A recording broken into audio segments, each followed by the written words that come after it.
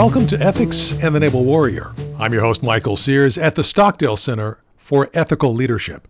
My guest is a retired Marine who served previously as the class of 1961 Professor of Leadership Education at the Naval Academy. He currently serves as the director of the Stockdale Center for Ethical Leadership. Welcome, Dr. Joe Thomas. Thanks, Michael. It's always a pleasure to chat with you. Joe, you and I share some DNA here. We're both Marines. I got to start with this story because this is the story about finishing strong. But 40 years ago, my battalion took a series of 20-mile hikes, force marches, full gear, helmets, flak jackets, 81 millimeter base plates, which means a hunk of iron. And we needed to march from point A to point B. But that wasn't the finish line. The finish line was once we hiked those 20 miles, then we had to dig in and get ready for what was going to happen. The whole point of that is there really isn't a finish line, right? That's true. Yeah, the problem might be in the word finish. What you were doing in that series of marches was a movement to contact, right?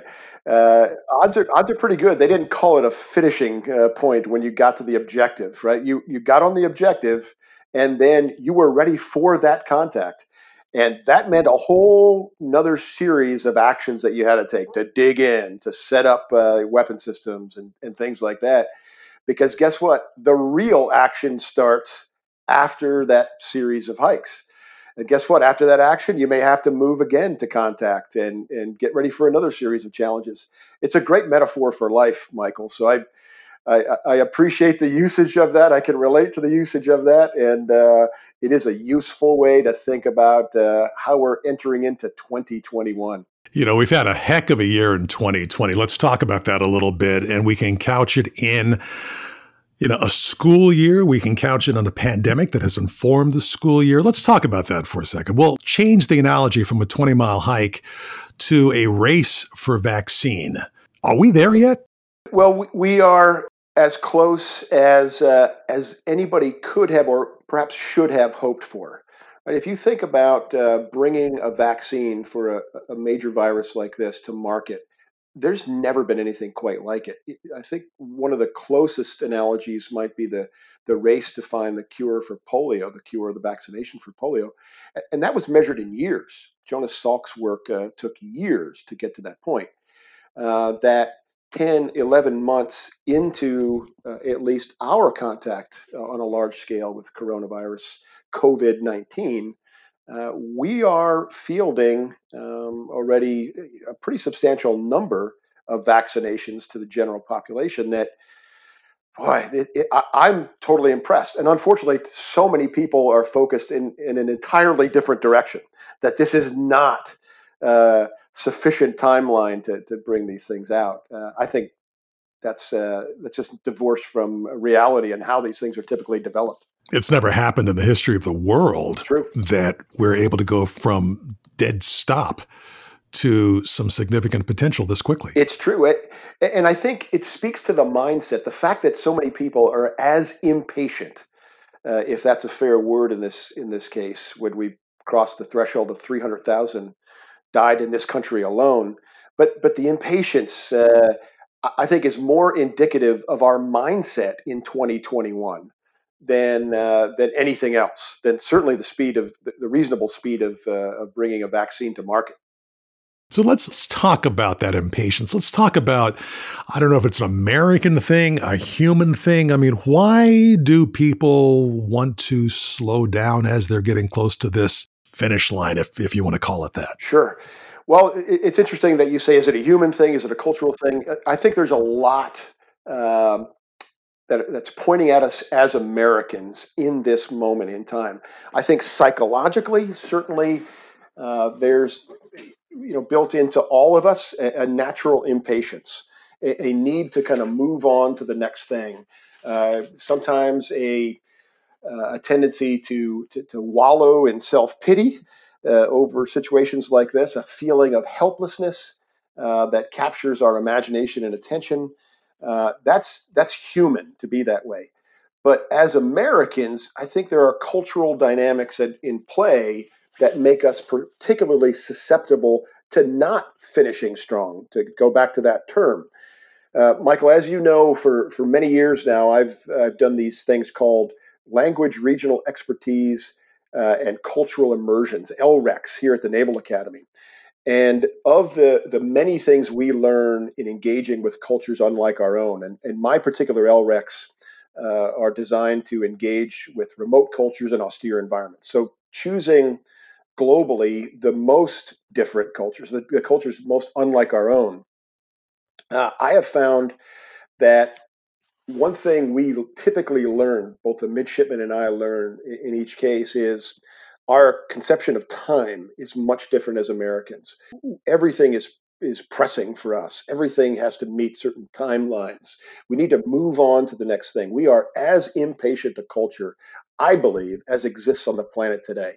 It's baked into our cultural DNA in this way. And we typically observe in these other cultures a much more kind of languid pace, a much more scripted view of life, that all these things are they'll come in their own time. They have kind of standard ways of approaching crises that, at least on the face, appear to be much more patient in the face of crisis.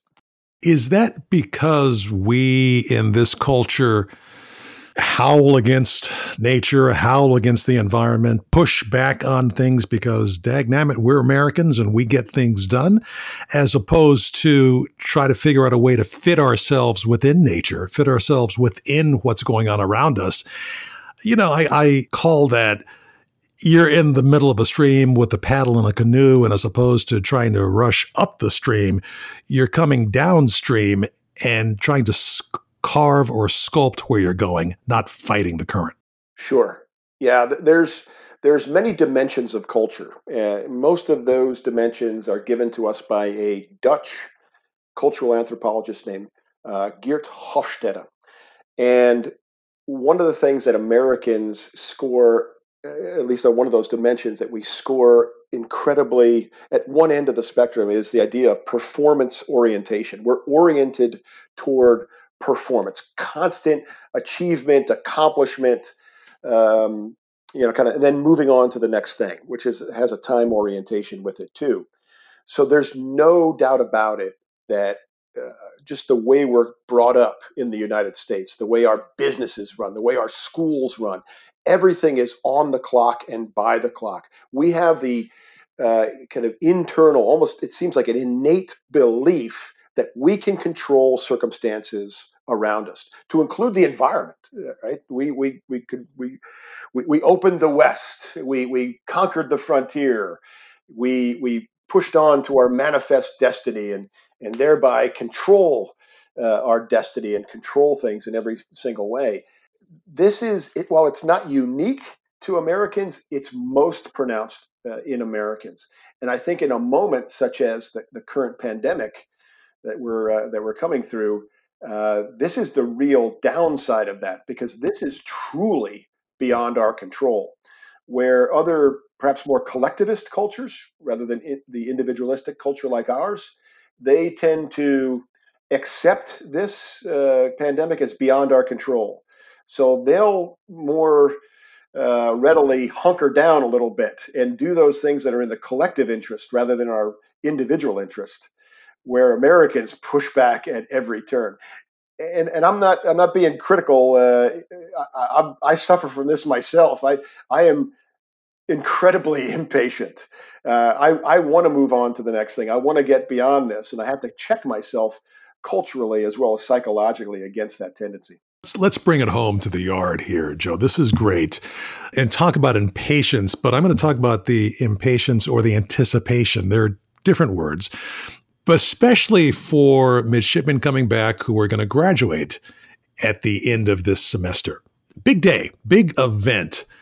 But is that the finish line? Is that what we've been waiting for? They've been waiting for the last 4 years? I mean, what does it mean to get to that date based on this concept of finish line? That's a great question.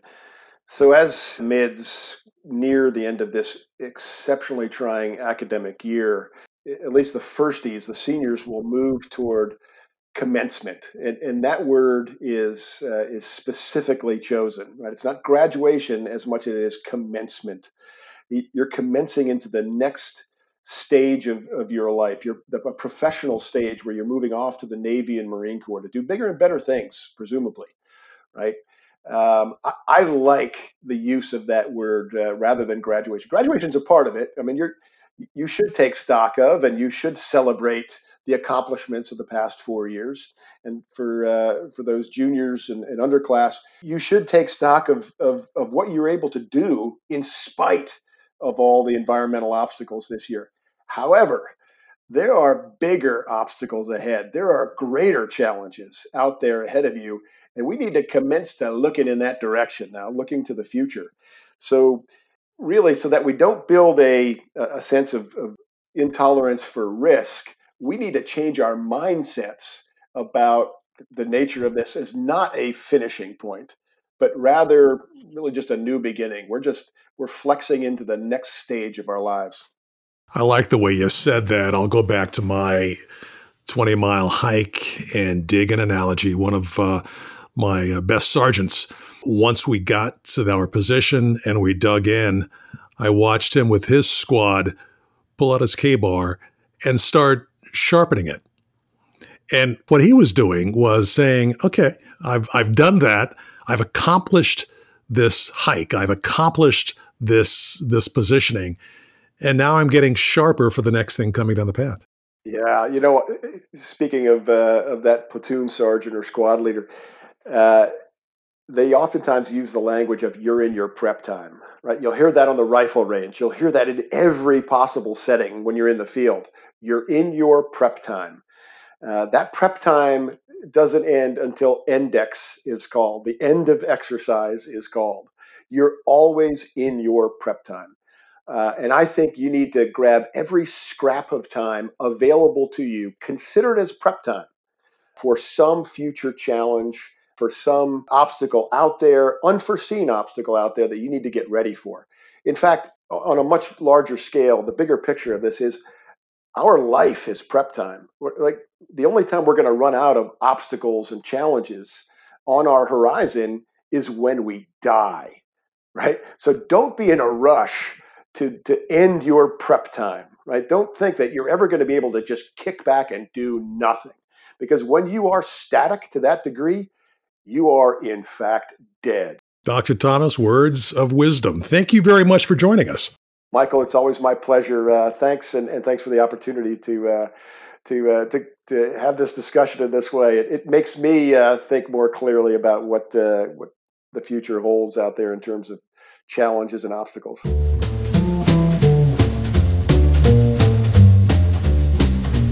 You've been listening to Ethics in the Naval Warrior, produced by the Boeing Leadership Innovation Lab at the Stockdale Center for Ethical Leadership. You can find more of our podcasts by visiting the Radio Stockdale page at usna.edu.